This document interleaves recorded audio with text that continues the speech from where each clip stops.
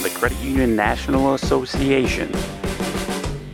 This is the CUNA News Podcast. Credit union people, credit union ideas. While social media opens many doors, it can also raise serious compliance hurdles. I'm Bill Merrick, Deputy Editor for Credit Union Magazine and CUNA News.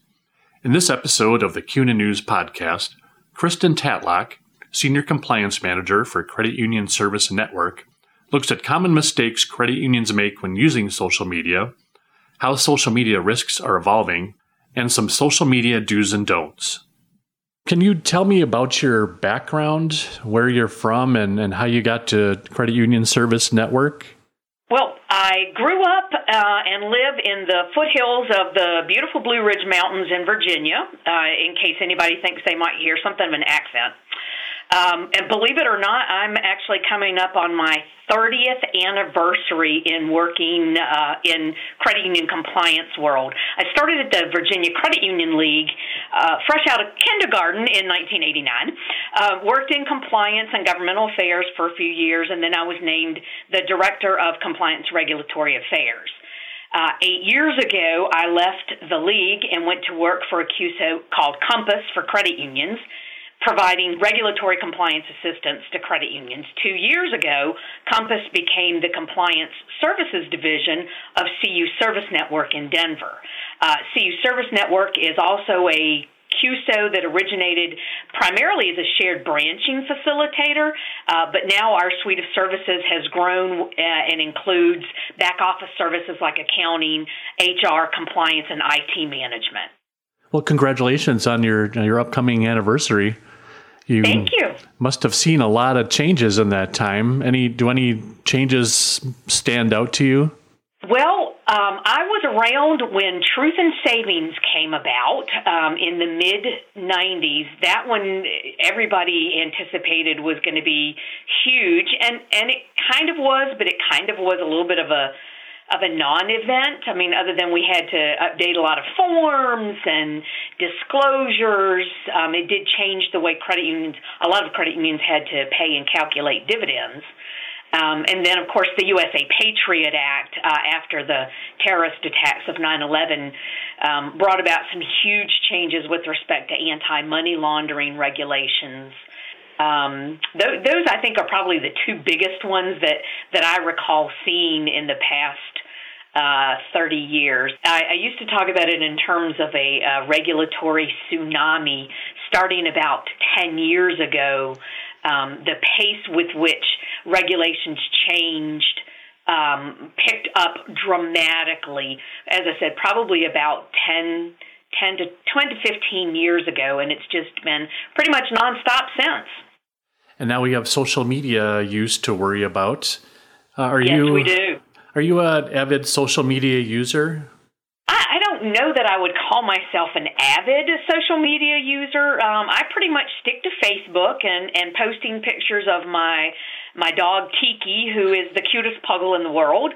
And I use Facebook to express my joy or sadness on how my specific sports teams are doing. I don't use it probably as much as some of my friends do, but I use it more than some of my friends do. And when did social media compliance start to become a big issue, and how has that evolved over the years? I would say it came about or started to come to the front probably about 5 or 6 years ago. And there were several reasons for that. Initially, credit unions were using social media, primarily at that time, Facebook and Twitter, to kind of get the word out, if you will, about themselves. As they grew more comfortable with social media, the ways that credit unions use it started to evolve simply beyond, here's what we are and here's why we're special. We were among the first compliance consultants to talk about social media and advertising when credit unions' use of social media started going beyond that basic information about the credit union and its work in the various communities that they serve. And as the number of social media platforms has continued to grow, so, of course, has credit union use of social media to advertise specific share accounts loan products, other services. So credit unions have, as social media has evolved, their use of it has evolved as well. Do different, social media platforms have different risks, or is it just how credit unions use them that can put them in danger? Well, I think the risk is pretty much the same regardless of whether you're talking about Facebook or Twitter or Instagram or Snapchat or Pinterest. But it's important to remember that each of the platforms have their own use, have their own rules for use. And I think a lot of people tend to forget that. So, in addition to the regulations that we deal with respect to advertising and sweepstakes and those types of things, each platform has its own rules and regulations. And as I said, I think that's where some people tend to forget. They need to look at those as well. What are some common mistakes that credit unions make when they're on social media? What are some of the common compliance errors that they make? Well, a fairly common error that we see is when a credit union advertises like a share account product, new certificates, for example, that they're advertising, but they forget to include a statement about share insurance coverage. Another one we see a lot is when credit unions are advertising promotional or introductory rates on credit cards, but they don't include how long that rate has to be in effect or will be in effect, and the rate after the promotional rate. And under the Regulation Z, those disclosures also have to be what's in the regulation called in close proximity to the promotional or the introductory rate. So a lot of credit unions are missing the boat on that. Another common error we see is with the misuse of what people will understand or people know as one-clicks. What I mean by this is under some of the regulations, if there are disclosures required to be made in an advertisement, in social media and other electronic advertising, those disclosures can be one click away. But what the regulations require is that the link to those disclosures have to be clearly marked. So with social media, a hyperlink sometimes isn't always identifiable. So if the disclosures are going to be one click away, the reader, whoever's looking at it, has to know that they need to click on that link for additional information. So that's why the link has to be clearly marked with something like, click here for additional information about the account or additional information about the fees or costs of the loan, something along those lines. And then another error that we see with some frequency, and to be honest, we see this not only in social media but in other types of advertising, is a lack of diversity in the people in pictures that the credit union uses in advertisements. If I were to try and figure out who a credit union's field of membership is or who a credit union serves by looking at pictures on social media, I might assume that credit union only serves all young white people. So that's something that credit unions really need to be cognizant of. Can that get a credit union into trouble? Well, it's not illegal, but the lending regulations, especially with respect to fair lending, there's a provision in the lending regulations that talk about not discouraging an application. So that, if I'm looking at a credit union's social media page and I see that they're talking about loans and I see pictures of the people that they use in advertisements for loans and they don't look like me, it might discourage me from applying for that loan. If I see all young white people, that might tell me as I'm no longer what I would consider young, that might tell me maybe I don't want to apply here because they may not want to make loans to people of my age. It's not a flat-out violation, but it could give the impression that I, as not a young white person, might not be welcome at that credit union to borrow money. Is that called like the disparate effect or something like that? Yes, disparate impact or disparate treatment. Mm-hmm. What regulations address social media advertising? What regulations should credit unions look to when they're seeking guidance about how to act on social media? Well, it's interesting that you phrase the question in terms of what regulations address social media advertising, because none of them do. And that's part of the problem. The regulations haven't really, quote unquote, kept up with the times. Now, having said that, there are several regulations that apply to advertising so that if a credit union is using social media to advertise products and services, they need to be aware of those. And for share accounts, primarily, we're talking about regulations from NCUA, and that's the requirement for the advertisement of share insurance coverage if the credit union is federally insured, and then truth in savings. So if you're talking about, as I said earlier, a new share certificate that the credit union is rolling out, and you're a federally insured credit union, you have to include a statement regarding the fact that you are federally insured. And if you're talking about a specific rate for that certificate product, Truth in Savings has several other disclosures that have to be included. For loans, Regulation B, fair housing, those are the fair lending rules that we talked about previously. And then there's Regulation Z. Those are the primary regulations you have to be aware of, because under Regulation Z, depending on whether or not you're advertising opened-end loans or closed-end loans, the requirements for advertising are very different. So, you have to know what you're advertising, and then you've got to pay attention to the regulation to determine whether or not, if you say APR, if that's going to trigger additional disclosures. And then there's UDAP, which is unfair, deceptive, or abusive acts and practices. And that's the rule that basically prohibits credit unions from saying credit unions and others from saying things that aren't true. So, if you say, if the credit union says, we have the best rates in the country, that, unless the credit union can substantiate that might be a UDAP violation. So those are the primary ones I think that credit unions need to be aware of.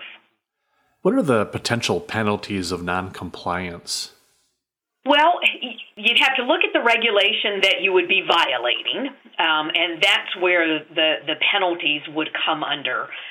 For example, under Regulation Z, I'm doing this one off the top of my head. I want to say it's $1,000 for an individual suit and can go upwards of $500,000 or more in a class action. UDAP doesn't really have any penalties. Specific monetary penalties, but if the violation is egregious enough, the CFPB or NCUA could issue a fine. There was a bank several years ago in New York that the CFPB issued a fine against for a UDAP violation and for Truth in Savings violation. And they zapped them with about a $2 million penalty. So, yeah, it can be expensive. How should credit unions address the risks that come with social media compliance? Any best practices that you'd recommend? Well, several years ago, the Federal Financial Institutions Examination Council, the FFIEC, issued guidance for all financial institutions relating to the use of social media and the various risks involved. They talked about it in terms of reputation risk and compliance risk and legal risk. And in order to manage that risk, you've got to identify it. So risk assessment with respect to social media is going to be a good starting point. Risk assessments are pretty much hot topics for examiners, and social media is no exception. They identified various types or various areas of risk, reputation, legal, compliance, and I'm talking about more the compliance risk here because reputation and legal risk, that's a whole other ball of wax that we could also spend several hours discussing. So if you're thinking about it from the compliance risk, again, once you've assessed the risk, then you've got to develop policy and some procedures to address how you're going to mitigate those risks.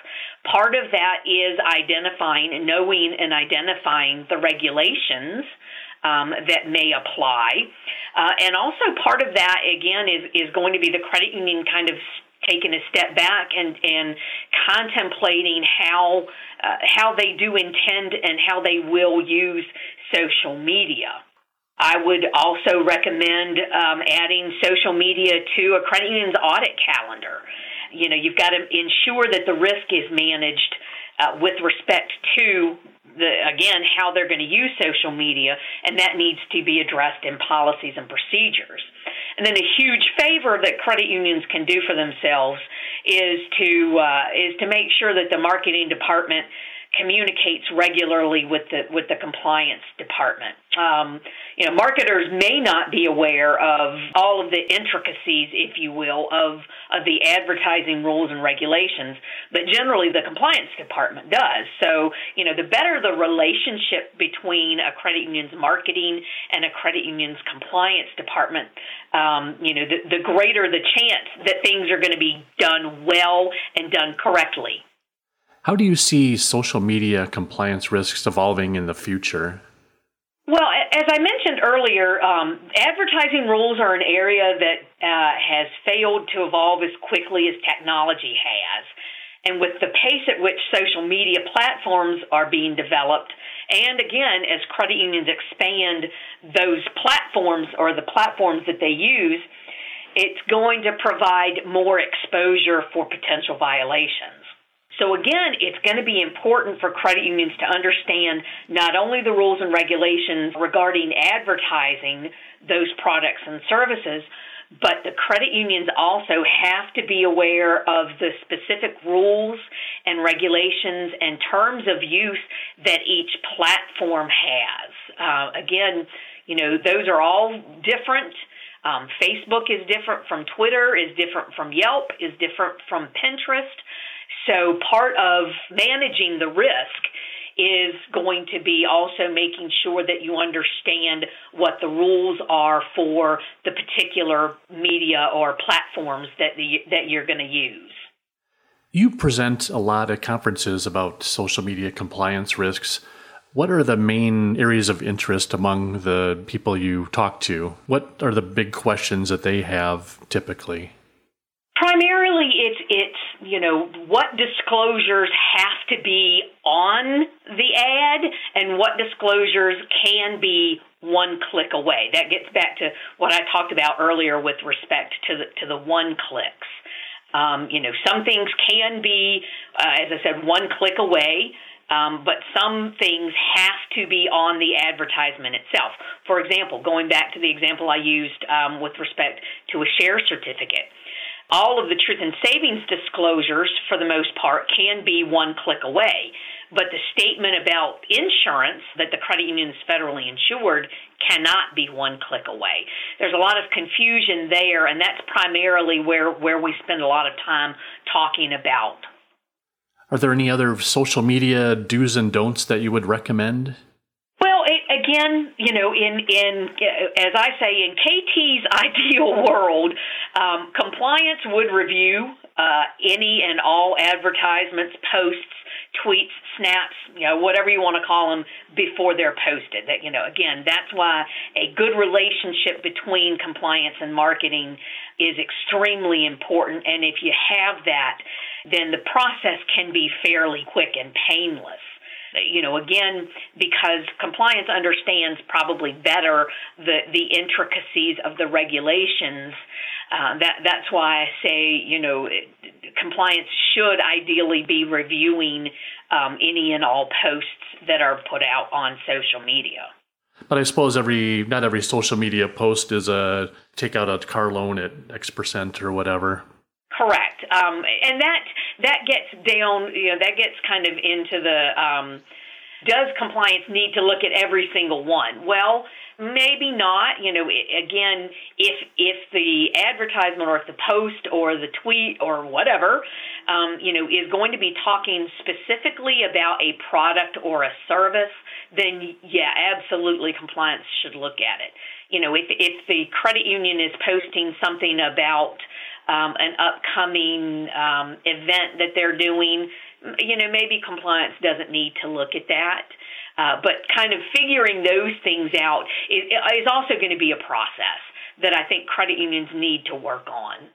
One of the things that I talk about as well with respect to social media gets into employee use and credit union use of social media, again, from the reputation risk aspect and privacy. I've been serving on a panel for CUNA for the Regulatory Compliance School, and if social media isn't a topic that's being discussed somewhere else, during the conference, that's one of the things that I talk about during that panel, because the privacy aspect of social media, again, some areas that credit unions don't think about. Can you think of an egregious example of either a privacy violation or something that caused reputation risk when presented over social media? With respect to social media, you have to understand that it goes beyond the credit union.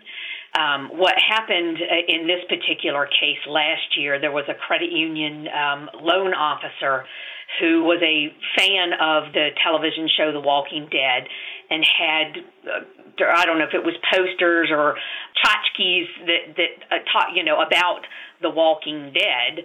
And there was a member went into this loan officer's office and saw them and was offended by, what she saw there, and took it to social media.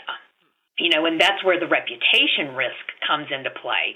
And then apparently, according to the publications, the trade press that I read on this situation, the employee responded on his or her social media and mentioned names, which, yeah.